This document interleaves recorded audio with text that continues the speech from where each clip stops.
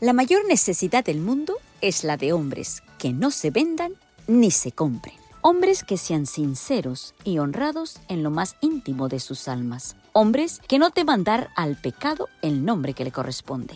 Hombres cuya conciencia sea tan leal al deber como la brújula al polo. Hombres que se mantengan de parte de la justicia aunque se desplomen los cielos. Soy Sonia Cano y te doy la bienvenida a Conflicto y Valor. Meditaciones vespertinas escritas por Elena de White.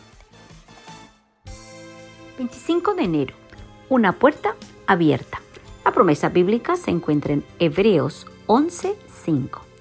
Por la fe, Enoc fue traspuesto para no ver muerte, y no fue hallado, porque lo traspuso Dios, y antes que fuese traspuesto, tuvo testimonio de haber agradado a Dios.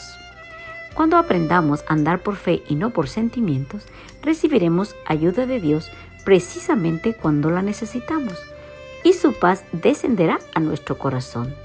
Tal fue la vida sencilla de obediencia y confianza que Enoc vivió.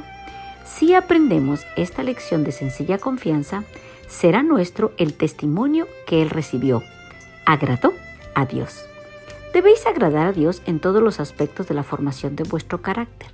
Podéis hacerlo, pues Enoc agradó al Señor aunque vivía en una época degenerada y en nuestros días también hay Enocs.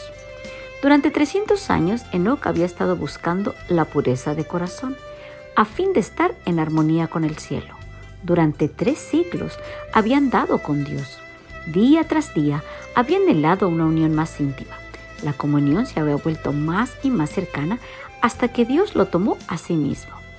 Él había estado en los umbrales del mundo eterno. Había mediado tan solo un paso entre él y la tierra de los bienaventurados. Y ahora se abrieron los portales. El andar con Dios, tanto tiempo seguido en la tierra, continuó, y él pasó por las puertas de la santa ciudad, el primer hombre que entrase allí.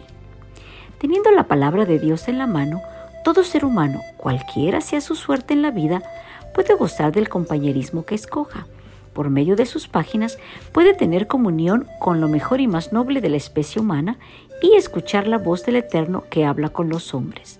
Puede morar en esta tierra, en la atmósfera del cielo, e impartir a los afligidos y tentados de la tierra pensamientos de esperanza y anhelos de santidad, como aquel que antaño anduvo con Dios, acercándose cada vez más al umbral del mundo eterno hasta que los portales se abran y pueda entrar.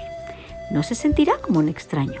Lo saludarán las voces de los santos, que invisibles eran sus compañeros en la tierra, voces que él aprendió a distinguir y amar aquí.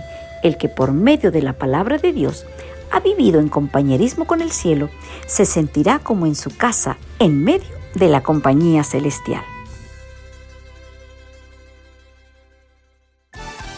Gracias por acompañarme. Te invito mañana en otra meditación. Dios te bendiga.